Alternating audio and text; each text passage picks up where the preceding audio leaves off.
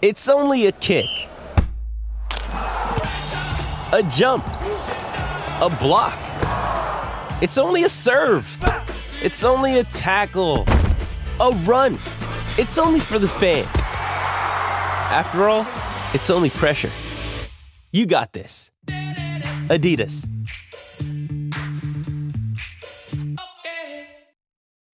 When you need mealtime inspiration, it's worth shopping Kroger, where you'll find over 30,000 mouth-watering choices that excite your inner foodie. And no matter what tasty choice you make, you'll enjoy our everyday low prices, plus extra ways to save, like digital coupons worth over $600 each week. You can also save up to $1 off per gallon at the pump with fuel points. More savings and more inspiring flavors make shopping Kroger worth it every time. Kroger, fresh for everyone. Fuel restrictions apply.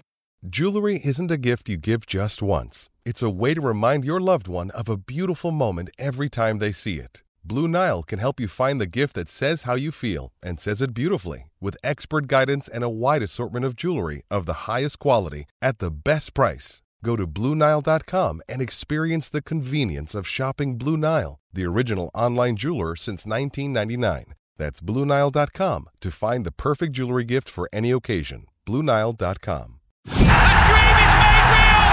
Ricky Hatton rocks the world! How do you like it? How do you like it? I wish I was 50 years younger and I'd kick your ass. It's over! Mamma Mia! He's done it! Anthony Joshua defeats Vladimir Klitschko! Let's get ready to rumble!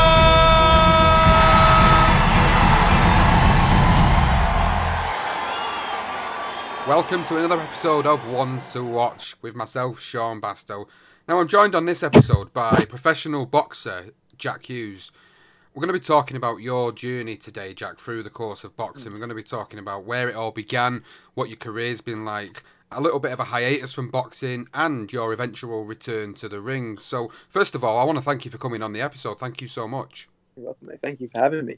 Well, I know about you. We've had a chat before this. We know a little bit about each other. You've seen some of the stuff I've done, and this is going to be a great opportunity for me to get to know you as a person a little bit better. And of course, the people that are listening, they're going to get to know who Jack really is. So I'd like to start this conversation off by finding out where this all began for you, where the journey of boxing began for Jack Hughes. Yeah, so it's quite a funny story. It started around when I was about 15 years old when Ricky Hatton was fighting Floyd Mayweather. Funny enough, I got a picture of him up there. So I never watched boxing before. I never liked it. I thought it was kind of like an idiot's game. Like, why would anyone just get in there, let another man hit them, so on and so forth. And yeah, so them two were fighting. And back in the day, you had the old MSN chat. And a couple of my friends made a group, and I popped up on MSN, and it was like the Ricky Hatton Mayweather was the title of the thing, and it was like, oh, Jack, obviously we know what your mum's like. We know that she'll buy the fight. None of our mums will buy it. Can you talk her into buying it? And I was like, oh, lads, I was like, it's not my thing, yada, yada, yada. So long story short, they ended up convincing me to buy it. They all come round. We stayed up till like 4 a.m. and watched this fight, and it was the first fight I ever watched, and the second it come on, I was just instantly hooked with it. And from that moment on, I literally fell in love with boxing. And then on my 16th birthday, I just walked into Ruislip Boxing Club, ABC, and that's where the journey started from there. On my 16th birthday. That's a different story than what I'm used to be honest. I hear stories from different people that are just all about a lot of people getting into fights when they're younger, bullying at school, maybe it's for weight, but in your instance, it was just a case of you had this perception of boxing as it was, and then you watched that one particular fight, and everything changed, and you walk into the gym. Yeah, it's crazy. It is a crazy story actually. It's a fresh story for me anyway. It's great to hear a different perspective on how somebody got into the sport. So, can you remember what it was like the first day you walked in the gym? Yeah, mate, I remember it exactly. I walked in. I'm a really shy kid. I know it to a lot of people that may shock them, especially the way I am on like Instagram and so on, but if you put me in a room full of different people, I literally won't say a word. So I've just walked in there, this shy kid, and I'm standing like with my arms folded, looking around. And one of the lads called Ricky Carr come up to me and he told me that the skipping ropes were in the locker. I grabbed the skipping rope. We all start skipping together. In Ruislip, it's kind of different to a lot of clubs. They do everything as a pair. So you walk in, you'll start your skip, then you'll go on the bag, then you get called for sparring, and you'll do the whole session as a group. And I remember skipping, and I was just looking around at everyone, and like, you know, they've got the boxer skip, the trademark boxing skip, and I was just miles away from it. And then we went onto the bag, and Terry and Derek Hobbs are the trainers there. Terry called me over. He done pad work with me, and he makes you, to get your balance, he makes you stand up against the wall, like with your back flat to it, punch in. And it was just a weird, different experience, like something I was just not used to. And then they all started sparring, and normally on the first day they don't let the people spar. But I was like, walked up to Terry and I was persistent. I was like, I've brought my gum shield and everything. I really wanna try and get in there. And they put me in with a decent lad and like held my own. I've always been, even though I've never been a fighter, I've always been quite a tough kid. Whatever I've played, like the people I've always idolized have always been kind of like the hard, tough people of the game. And I've always wanted to kind of give that perception in my boxing career as well. So like, you know, I got stuck in. He was a bit heavier than me, a bit older, and I just got stuck in, like kind of tried to stamp my authority. And from that moment on, I remember it so clearly. I remember my first day boxing so clearly. So at what point did you decide you were gonna go into the amateur side of the sport and become competitive with boxing? What point was it when you was in the gym where you just felt like, you know, I can do this? Coming from the original story that you've told us, from where you were to go into actually getting in the ring, sparring, and then competing in like skills bouts, and then going into actual competitive bouts in, like, you know, they have their obviously tournaments. You got the regionals, you got the nationals. Just talk me through it all. Talk me through how it all went for you. So, well, when I made the decision that I was going to fight was when I watched the Ricky Hatton fight. Was like, I watched that and I was like, yeah, I'm doing this. And then I remember I remember the day so clearly. The first training session, as I was walking out the door, I said to Terry, I was like, so when can I fight? And obviously they laughed and was like, you know, just give it time. And I was there for the first year of boxing. I never missed one session of training, and they could see how disciplined I was. And I think within 4 or 6 months I was fighting. And before I had even had my fight scheduled, I had already got onto Susie Wong, and I had ordered boxing shorts from Susie Wong and everything. And people were like, "You've ordered all this, you've done all this, and you might get in there, and you might not like it." But I just knew, like, my mindset. I just know, like, I've got a good mindset, and I knew I'd love it. I was loving training, I was loving sparring, so there was no reason why I wouldn't get in there and just not enjoy the competitive side of fighting. So yeah, to answer your question, it was just literally the second I watched that fight, I knew that was the path I was going to go down, with whether it be amateur or professional. So what was it like being in the amateur side of the sport then? You know, obviously travelling up and down, going to different tournaments, sometimes fighting more than once a day, depending on what tournament you're involved in. Yeah. Just talk us through like what that experience was like for you, having the love for it that you did. I loved being an amateur. I know, like, you hear bad things from both sides. Like, people say, "Oh, there's too many robberies and stuff in amateur," and then they go pro, and then they say, "Oh, but this is more of a business than it is a sport."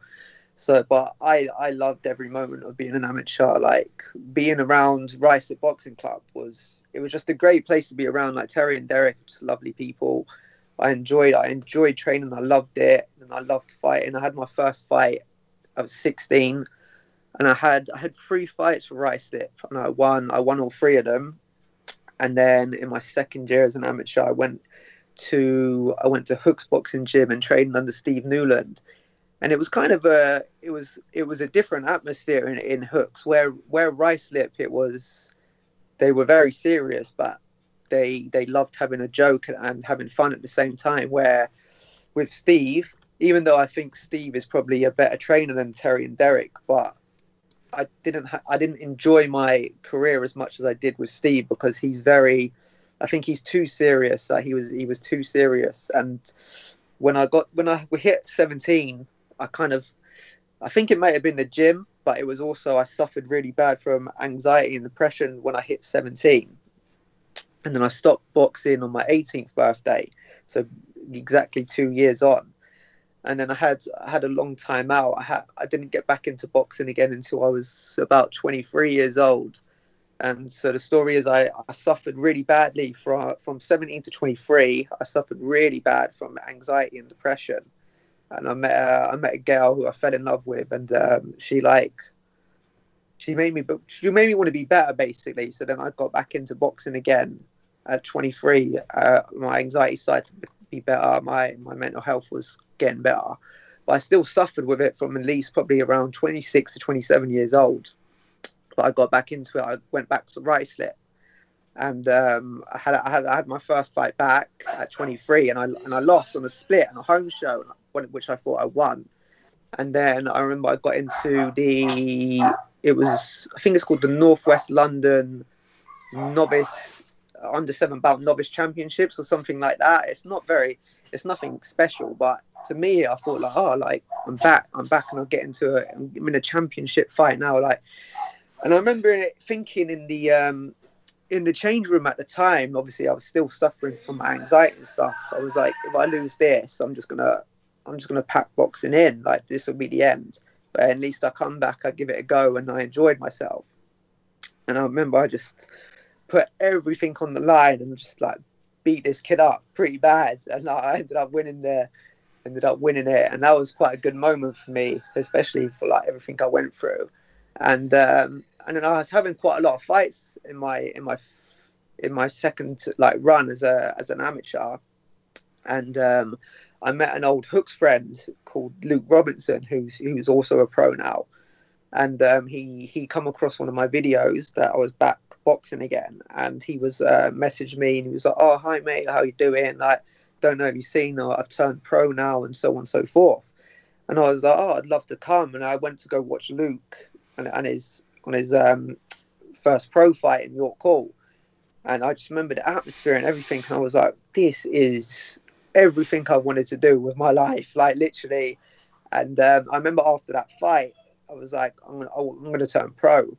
And everyone said to me, "Oh, don't do it. It's you're not ready," so on and so forth. But once I had an idea in my head, there's no changing it. Yeah. And I had my last fight at the All Stars Boxing Club with an old gym mate of mine, Aaron Sinclair. And then after that was it. The season was over. I went down to State of Mind, and that's basically where the pro journey started from there. So the one. Well, I said the one question. A couple of questions I've got really relating to the amateur career is how you mentioned the anxiety and depression. Not to go too much into my story, but I suffered with it quite badly for a long time myself. And I know, and I can relate to how hard it is to sometimes even motivate yourself to get out of the house just for the day, and just to even go to the shop. Sometimes it can be so difficult because you're scared of having a panic attack or anything of that nature that might come about. How did you manage? I suppose what I'm going to ask is, how did you manage being able to control the emotions that you go through, the different state of emotions that you go through, whilst trying to become something that you wanted to become, which is a professional boxer? How did you cope with being able to suffer with all them emotions, but then also still be able to get yourself into the gym, train, prepare yourself for these fights, and then even get in the ring and taking blows is obviously mentally challenging. You've got to be in the right frame of mind to do all that. How did you do it? What did you do to get yourself through these things? Yeah, as you said, it was hard. When I was really young, so when I was 17 to early 20s, as you said, I didn't leave the house. I did nothing else but play at my computer game all day long. And when I did go outside, I would literally panic all the time. So as I said, it started from when I met the girl I fell in love with, and I wanted to be better for that person. So I was going to therapy and stuff. But from my experience with therapy, and from what other people, quite a lot of people actually have told me that they don't really believe in therapy for the things that, I don't know. For me, they just didn't really do anything. They would just kind of sit listen, but they wouldn't really tell me like things that I should be doing to kind of, I don't know, that was just my experience anyway. Yeah. So from how I got over it myself was my cousins once told me that there was this guy that suffered from anxiety, and he had a podcast, and the way he used to do it was put himself in positions that made him uncomfortable. And so that was basically what I did from that moment on. So like anything that made me uncomfortable, whether it be going outside or sparring or so on, I just put myself in that position as many times as possible until I literally become comfortable in them circumstances. So that was what it was. I would go out all the time. I never used to like eating in front of people. So I'd go out to restaurants and I would just make myself eat. I would literally force myself to do it, no matter how, like, and so obviously sometimes I would panic and sometimes I would like, have an anxiety attack in that situation. But the more and more I put myself through it, the more I just become relaxed in the situation and become more comfortable with it, to the point now where literally I haven't had a panic attack in God knows how long. And my mindset now is from when you saw me from when I was 17 to like now, it's incredibly strong, like incredibly strong. I'm a completely different person mentally. So yeah, that was just basically how I got over it. I suppose it's about building up resilience to certain scenarios, isn't it? By putting yourself into them scenarios to build that resilience towards it. Because the first few times you try to do things like that, it's incredibly difficult. You find yourself wanting to run away from the situation. And the therapy side of things, it doesn't work for everybody. Therapy works for some people and not for others. So sometimes it's the thing is, if we was all the same, life would be boring. And exactly, yeah. The great thing about life is that we're able to adapt and change and do things in a different way. And that's exactly what you've done, and that's exactly how you've overcome that horrible illness. Which I can only, if anybody's ever suffered with it, honestly, they know exactly what we're talking about. It's terrible. It's terrible to try and get yourself through, but it's great that you've come through the other side of things. So you get yourself into the state of mind where you're ready to turn professional. You said earlier in the conversation it was always on your mind. You put your mind to something, you're going to do it. Turning professional was another thing in your career that you did. Just talk me through the decision leading into turning professional, and then of course talk about what happened in your first professional fight as well. Yeah, so the process basically, so obviously at the end of my amateur career, I knew that was the path I was going to go down. I didn't really want to do another year. I just wanted to go straight to it. I was 23, 24 at the time, so I wasn't getting any younger, as they say. So I was looking at gyms online, like close to the area, that do professional fighting, and one of the ones that popped up was State of Mind.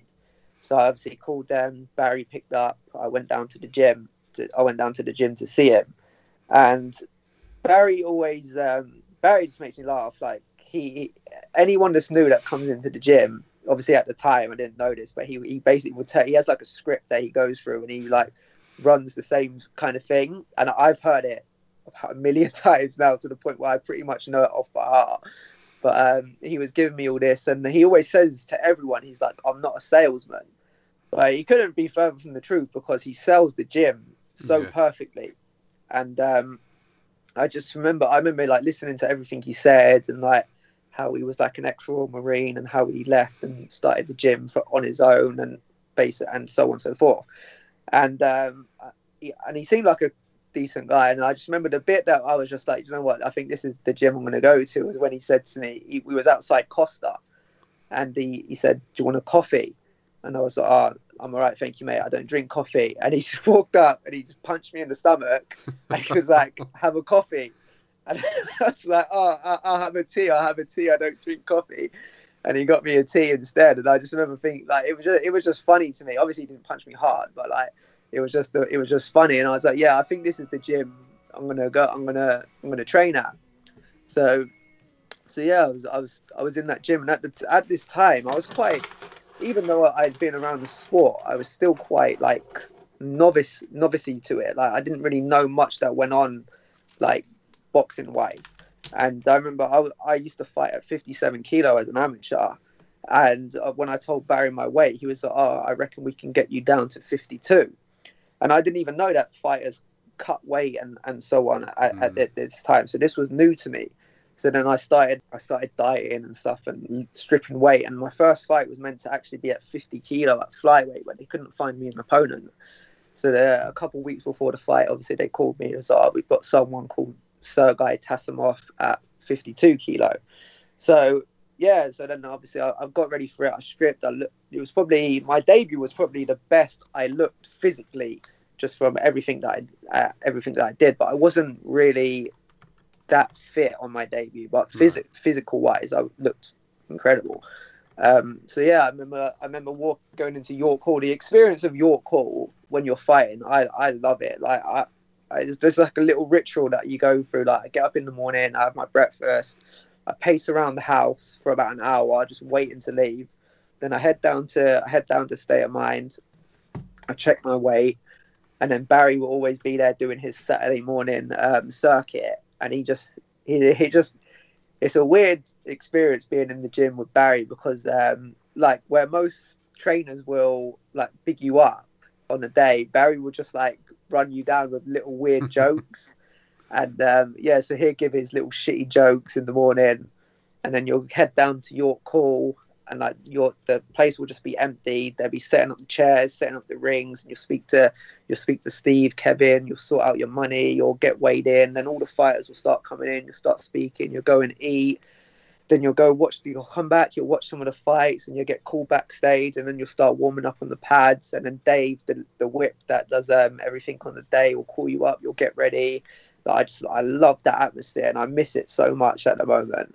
Yeah. So then obviously on my debut, I lost my debut, but for me that was the biggest like kick up the backside that I needed, because if I would have won that fight, my career would have planned out so differently. I could have seen myself winning that fight and then probably losing the second one, and I would have probably just packed it in. But I lost that fight, and that kind of made me like realize that boxing is a hard game, because there were some things that I was just taking for like granted for in my first fight. Like, I didn't really spar that much in my first fight, and there was all the like people talk where like the journeymen are meant to lose and stuff. That was the word going around the gym, like, they don't come to win, they don't do this, like yada yada yada. But I found out that they do come to win sometimes. So I was just like, like this is no joke. Like I need to start taking it serious. And from that moment on, I started like calling up people for sparring. I would go, as I said, I would travel all around, spar people at all different levels, where it be Southern area, British, like world champions. I got so much sparring in, and that fight really, it kind of, even though it was a loss, it probably elevated my career, because it made me step on my game. It made me think of everything differently. So I'm even though it was quite a low moment losing in front of like everyone, it was probably the highlight of my career as to where it took off in the end. It's quite a difficult thing to overcome, I think, personally speaking, when you go in there and you're all hyped up to go for your professional debut, and then you come out of there and you lose the fight, and you've got all these people that are expecting you to go in there and put on a performance, and you just didn't get the performance you wanted on that night. So, like you said, that was the kick up the arse you needed. You needed that kick up the arse to go on from there, and you did. And the good thing for you is that on the bounce, then you went on to win a further 5 fights, was it? From there on, and then that's when you got your biggest fight of your career in 2018, which was against Ricky Little for the vacant Southern Area super flyweight title. So that was the probably the biggest moment of your career so far. So talk me through what it was like in that time. 2018, you're on 5 on the bounce. You've got the confidence, you've probably matured, you've got the skill set now because you've had this experience with all these different fighters. Just talk me through when that call came through to you, to what it was like, the experience of being said, look, Jack, we've got this fight for you. It's for the Southern Area title. It's against Ricky Little, a guy who's obviously got just probably as much experience as you have. What were the feelings like at that time? Yeah, do you know what? 2018 is probably the best year of my life, considering like boxing, everything. that was the year I think I avenged my loss on my debut, and then I had another fight, and then I fought for a challenge belt, and then obviously the fight with Ricky Little. So that year was just amazing all around. And then I remember, so the story behind the whole how the Ricky Little fight come about was I was actually meant to fight Sam Cantwell, and me and Steve had that planned for a while, and then me and Sam fought on the same show, and Sam stopped his fella in the 4th round, and I won on points in the 6th round. And I remember his dad stayed behind to watch me fight. So after that, it seemed like the stage was set for that fight to happen. And I remember the next day, Steve called me and he said, "Jack, I got some bad news. Like Sam Cantwell and his dad, they don't want to fight you." And I was just like why? Well, like why? Like it seemed like the stage was just set for that to happen. So I remember he was just like, "We'll find someone else." And I literally went online and I looked at that on all the boxers that were like around my weight, that were in like the southern area. And obviously Ricky Little was there was only like 3. Well, 4 including me and Sam Cantwell. There was like Ricky Little and Kadesi. So then I actually ended up putting Ricky Little's name forward. I said, "I found this guy. Do you think we could get this fight made?" And then obviously Steve ended up setting that up, and that's how the Ricky Little fight come about. And then, and I trained hard for that fight, real hard. But the build-up, it just, even though I trained so hard for it, it just didn't really go as according to plan. I only ended up sparring 3 times in the build-up to that fight, because I needed to get my medical done for the first part of it. So I had to have some sparring off, and then I ended up getting my medical done, and then I went back to sparring. And then I think on my 3rd spar, I ended up slitting my eyebrow in sparring, and then I couldn't spar for the rest of the camp after that. It was, and then I was just like, oh my god! So I didn't get the sparring in that I needed to, and at that time as well, as we kind of spoke about off camera, there was a lot of problems going on in my gym, and I was training myself for the first basically two and a half years of my career.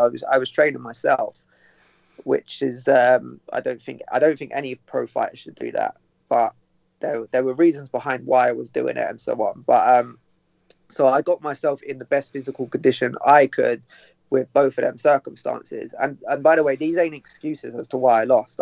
I took that fight with them circumstances, thinking full well that I would still win the fight. Yeah. But yeah, so obviously I took it, and then me and Ricky Little had like an absolute small hall classic, which people to this day still bring up to me and speak about all the time. Even like friends, family, and even people around in boxing. Like whoever was there to witness that, like they got like their money's worth for that fight. It was just 10 rounds of 2 little 8-stone fighters just battering the hell out of each other. And I remember in that fight, like I started slow. Like the first 2 rounds, I started quite slow, and then I started to pick it up in the 3rd. And I remember coming to the end of the 6th round, I was in my head, I was like, I'm winning this fight.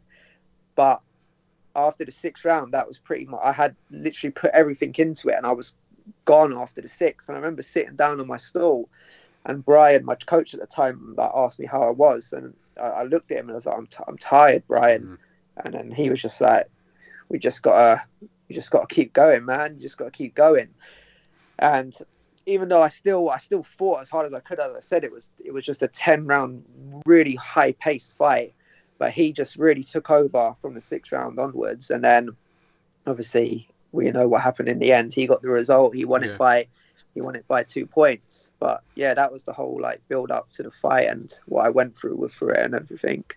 So it was a difficult period of time, and like you've rightly pointed out, there's no excuses here as to why you lost that fight. You've been quite open and honest about what happened in the fight, the lead up to the fight. There's obviously circumstances surrounding it wasn't the best, but you went into there believing you could do it, and that belief alone was, for you personally, enough to go in there and do the job. But on Fight Night, it didn't work out that way, and it was a great fight. I've seen the fight. It was a great fight, and if anybody's not seen it, they should go and watch watch it, because if they want to see a little small hall tear up, it's certainly a great one to go and watch. But then from there on, you've had the one more professional fight, which was 2019. So you've had that fight, and then I know that you took a hiatus from that point onwards, and I suppose it's this point where I want to get into with you, where I want to find out as much as you're willing to share as to what the reason was for the hiatus.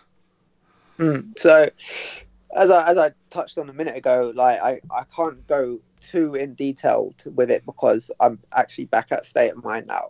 But as I said, I was training myself for the first 2.5 years, and obviously at them 2.5 years, I had a relationship with my trainer and a certain other group in the gym, which I thought they were like my really close good friends.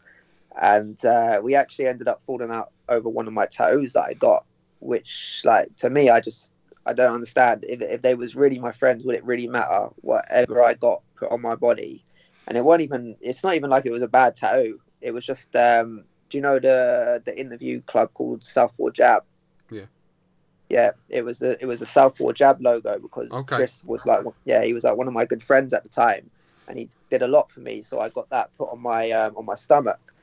And so we ended up falling out over that. And so for the 2.5 years, like, training yourself as a professional fighter, obviously not a lot of people know. You got to promote yourself. You got to sell your own tickets. You got to get in shape. You got to shred weight. You've got to diet. You've got to train. You've got to get up in the morning and run, and so on and so forth. So when I was training myself, that took a lot out of me. That for 2.5 years. And when I left that gym, that gym was like my home. It's still like my home now. Like I'm there, like, probably 99% of my free time I'm in that gym.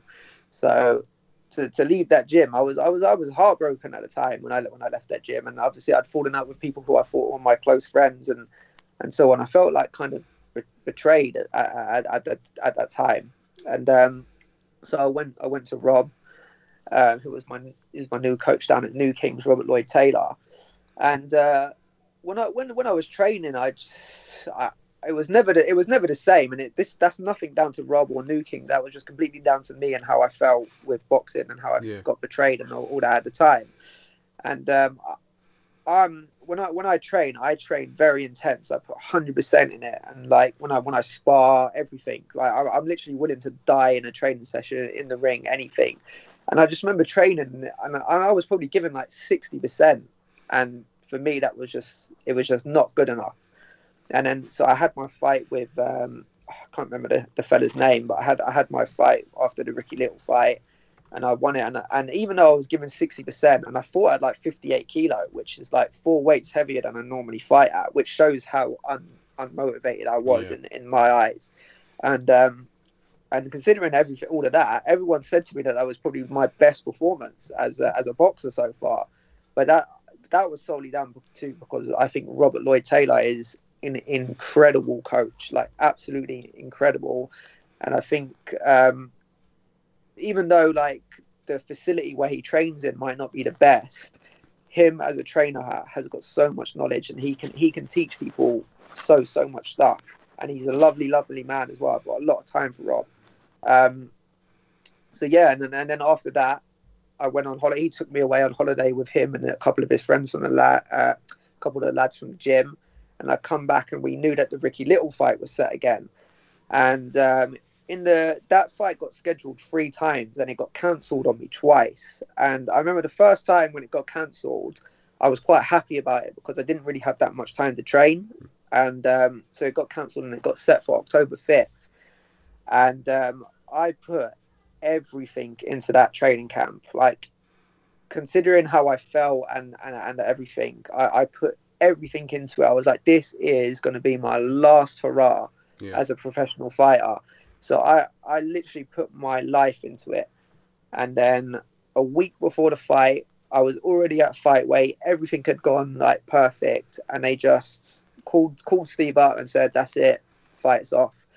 And I just remember feeling, when I heard that news, I was just so deflated. I was like, what is the point? Like, what is the point now? Like, the way I felt before, it all just come back, and I was just like, yeah. I was like, you know what? I think it's just time to call it a day. And then yeah, obviously I retired not long after that. I think I had around 6 to 8 months off after that, and then lockdown happened. So really, all things considered, it was probably a good time to retire anyway, due to lockdown. Yeah. And then I hadn't thought about boxing for a long time. It didn't ever really cross my mind until Steve called me up and he wanted me to be on his interview on his Instagram live that he was doing. Yeah. And when that happened, it was kind of like, after that interview, it kind of like brought back, even though you're at a small hall level, there's still some kind of like glitz and glamour and like the limelight you get as being a pro. And I just remember that all that excitement come back, like, because I love doing things like this, like interviews. I look forward to them. Like I love the camera. Like I'm kind of like a showman. People always tell me I'm a showman. Like, so I love doing that. Like I love fighting at York Hall in front of people. I love doing these interviews. I love people watching them. I love people like commenting and telling me what they thought of it, and so on and so forth. So that kind of brought all like the glitz and glamour side back of it for me. And I was just like, yeah, like I think I need to give this another go. And then when lockdown had finished, the first one, I went down to Rob and he told me that unfortunately he was moving the gym and I couldn't commit to the times with him anymore. So I was kind of thinking like, what am I going to do from here on out? And then I remember I got on the train not long after I went to speak with Rob, and I ended up down at State of Mind, and I spoke to Barry and we had like a little one-on-one chat. And we cleared the air with a lot of things. And he was like, come back down to the gym and we'll start training again. And Barry's, he's always been quite busy, and because he's so busy with my training, with my work schedule, I work shift work, so I can't always commit to his times. And he pulled me aside one day and he said, I can't be your number one coach because of the time issue that we have. And he said, there's a guy in there. He's never done any kind of professional boxing, but I really rate him as a coach, and I want you to speak to him. And his name was Adam, who is my coach now. And I was speaking to Adam, and the first time we had the conversation, me, Adam, and Barry, I was sitting there, and I was kind of a bit judgmental. Like I was thinking, like, you know, this guy's never done any professional training before. Like, do I really want him in charge, like of me and my career? And but I said, okay, I'll give it a try. And after the first couple sessions, I was hooked on Adam. Like Adam has got so much knowledge, and he has built up my strength and conditioning to like a level that I didn't even think was possible. Like I had never done strength and conditioning before until I met Adam. And on the first day we did it, I could only deadlift 70 kilo, which is a couple kilos over my body weight. And then 13 weeks down the line, I was hitting 135 kilos on the deadlift. And I fight at 52 kilos. So for me to lift 135 kilo deadlift is I think really, really impressive. Like, so that kind of like shows you like the knowledge that this guy has as a strength basis. And then the things he was teaching me with boxing, I was just hooked on this guy. I was like, this guy knows his stuff. So from like now onwards, I'm really excited for like the future of my career, and I think a lot of people are going to be shocked when I come back and make my return. They're going to see completely different fighter. That's going to be the biggest aspect of this conversation that we're having. Is we know you've had a career today, we know what your story's been and where you've been, but now it's about where you're going to go to and what's going to come next for you.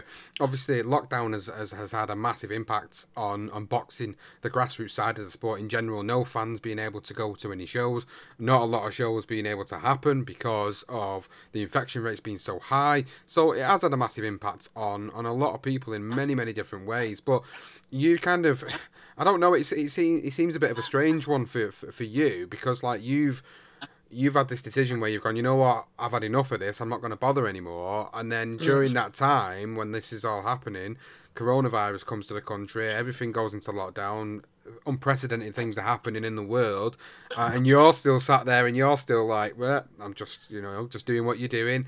And then, like you say, when Steve Goodwin's doing these Instagram lives last year, and he was doing them with loads of different people, it was kind of keeping people going, and from Steve's perspective, keeping his promotion relevant, and I totally understood why he was doing that. But then it's good that you kind of found that buzz again, and you found the buzz again. You cleared the air with the gym, with members of people in the gym, which is fantastic to hear, and it's great that that story's kind of come full circle really into a positive from a negative, and now you're with somebody completely new who's going to be able to give you 110% of their time, and it's like you've got this newfound confidence, this newfound ambition of where you want your career to go. And obviously we know you got to a certain level. We know you was good enough to fight at Southern Area level. Where do you think your career is going to go from here now? Like, from what I think, what I want to happen, like, for me personally, if I just won a Southern Area title and nothing else happened, for me, I'd be completely happy with that. So, like, but my goal, from what I want not realistically, but what I want, like my dream would be to win a Southern Area, which I think I'm more than capable of doing. Yeah. To win an English, which I think I can do, and I want to fight for a Commonwealth or a British title. And I think if I'm matched correctly for at Commonwealth level, I think I could win a Commonwealth title. And then I'd love to home or away fight. I'd love to fight at the O2 Arena. And then that would be my dream. That would be me set. And I think that, especially considering the weight class that I'm in at super flyweight, I think that's more than achievable. That's what I want to do. It's realistic, isn't it? It's realistic. I mean, so I could sit here and say to you, Jack, are you going to become a world champion? If you turn around to me and said 110%, Sean, is that realistic at this moment in time? It's probably not at this moment because of what's going on. So the realistic chances now for you are to get yourself back into Southern Area contention, get yourself a shot at a Southern Area title, with your division not being... It hasn't got a great depth to that division. So we know that it could be one and only 2 fights down the line, and you're in there for a Southern Area title. So realistically, we know that's something that's going to be achievable probably within the next 12 months. Yeah. I mean, considering like the situation we're in now, it's very possible that because of what happened with the Sam Cantwell and Ricky Little fight, there's a big possibility tomorrow I could just wake up to a call and Steve saying that Hennessy wants to put it on his next show. Like that could very well happen. So I might not even have to wait till Small Hall Boxing comes back and like get a fight, like, a warm-up fight, and then maybe look for the Southern Area. The Southern Area fight could happen now, basically. So yeah, I mean, it's more that's it could happen anytime, really. Would you be ready for it? Yeah, so it depends really, because right now, since when I wanted to come back to boxing, my mindset had changed again, and I wanted to basically always stay ready. So if you obviously you followed me on Facebook before, so you might have seen that when I would fight, I'd cut down to 52 kilo, and then afterwards I would just bulk back up, and I would be like 65 kilo in a matter of a week or two. And when I made the decision to come back, I was like, right, that's not going to happen no more. And for the last probably like 3-4 months, I've just been sitting around 56 kilo, and for me that's just unheard of. Like I've never been so disciplined with the dietitian side of boxing. But obviously the only thing that I'm not really fit at the moment, just due to the gyms not being open and stuff. So I'm keeping discipline with my diet, but I'm not like fight ready. So if they was willing to give me 8 weeks notice, I could eat, no problem. I could get in shape for it. But if they just turned around and said the fight's tomorrow, I wouldn't fitness wise, I wouldn't be ready for it. So yeah, as long as they wanted to give me the 8 weeks notice, then yeah, I'm more than ready. I could get ready in 8 weeks easily. Talk about the business side of the sport. It's something you touched on a little bit earlier on when you was mentioning the fact that obviously people don't see what goes on behind the scenes, the promotion side of things, managing your own social medias, making sure that tickets get sold for fights. How do you think that's going to impact you now going forward, given the the situation we're in. If this continues for another 6 months, for example, fingers crossed it doesn't, but if this was to continue for another 6 months now, the likelihood is people are not going to be able to come to the shows, so it means there's going to be sort of probably set purses for each fighter being involved in this particular fight. How does it affect you promoting yourself, getting yourself back out there, getting people to follow your journey again? What sort of things now are you going to have to do that you didn't do before? That's one thing. Like I've always been really active on social media, like really active. So I think some people love me and some people just hate me, like for the way I am, like because I'm very out there, very different to most. But where I had the time away from boxing, I started socializing a lot more with different like friendship groups and so on. So I think like my friendship circle has grown, and I've never really been that much of a big ticket seller. Like I used to put a lot of my own money into ticket sales just to make sure fights happen, because that's how bad I wanted it. But I'd like to think, obviously you never really know until it happens, but I'd like to think that I would be able to sell a lot more tickets now. And obviously where lockdowns happen, it's given me more time to be kind of active on social media, post new things, think of what I'm going to do when I'm coming back. So my following's grown a little bit, which is good as well, like during lockdown. So hopefully again that could be more ticket sales.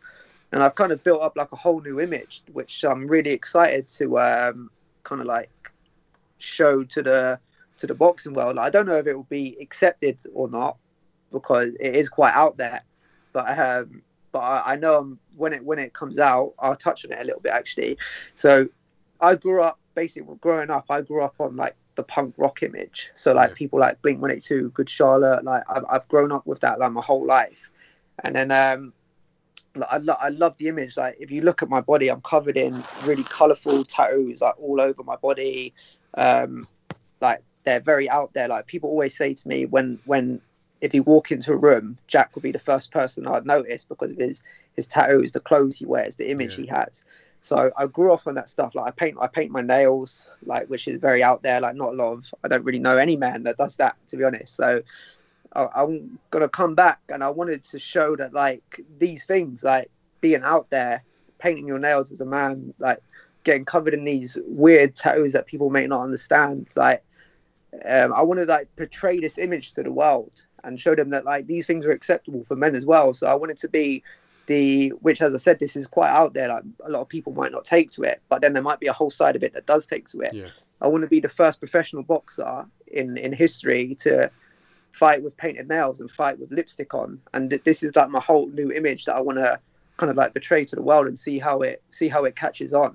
And as I said, even if it doesn't catch on, I'll still go down as the first fighter in history to do it. So it'd be something like, and it could literally attract the whole new fan base. And I know it'd bring a lot of hate. Of course it will, like, because it is out there and it is different and people they won't accept it. But there's going to be a whole different market out there that will accept it. So yeah, like, I'm kind of I'm looking forward to doing it and seeing how people take it and seeing if it does elevate my career or not.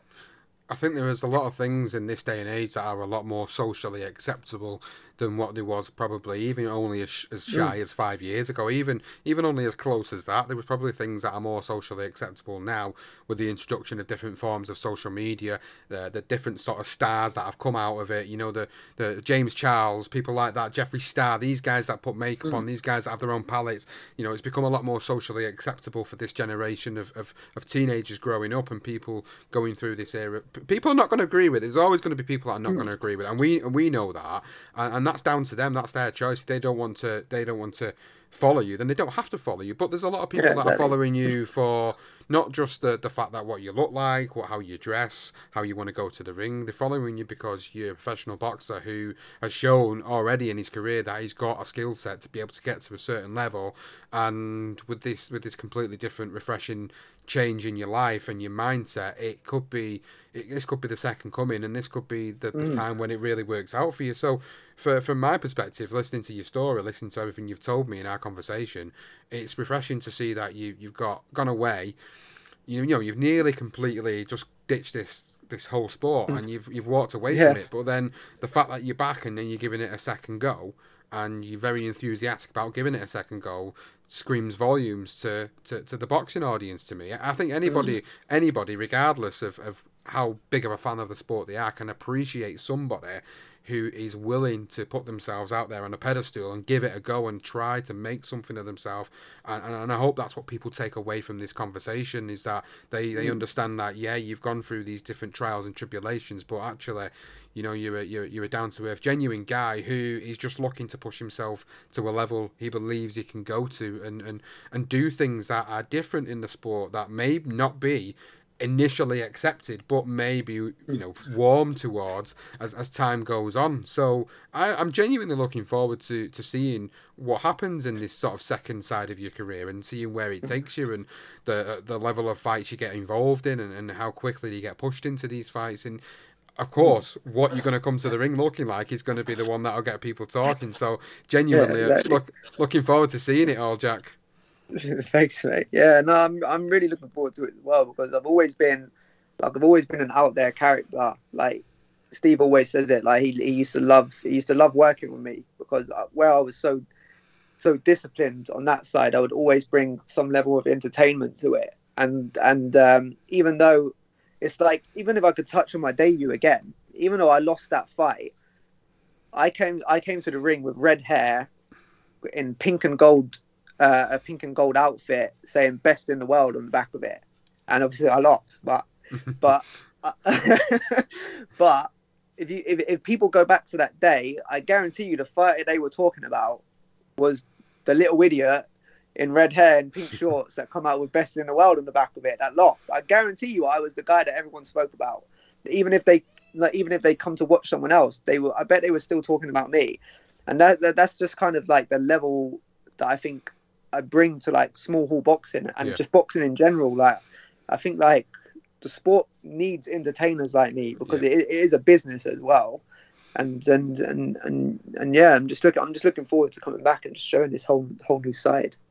So for people that want to follow this journey, to people that want to follow what you're doing, how things are going on, how can they do that? And how can they follow this journey on social media?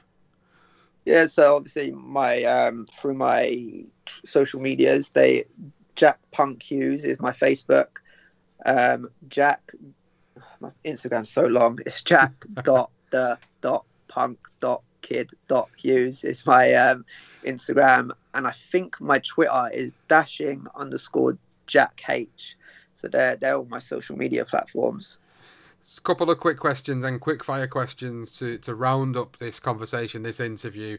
Related to boxing, of course, you know, you talked about that first fight that got you into the sport. Talk about one particular fight that you would go to if you was watching one on YouTube. What would it be? Probably one fight that always stands out to probably most people would probably be Gatti Ward, the first one.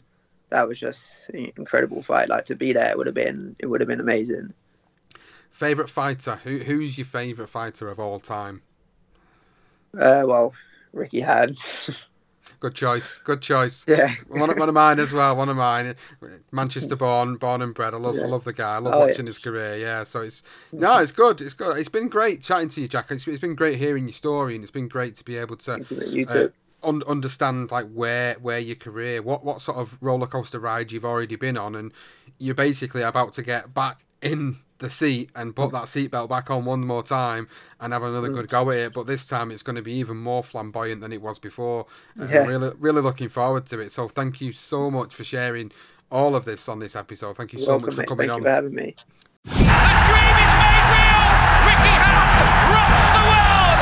How do you like it? How do you like it? Wish I was 50 years younger and I'd kick your ass. It's over. Mamma mia, he's done it. Anthony Joshua defeats Vladimir Klitschko. Let's get ready to rumble.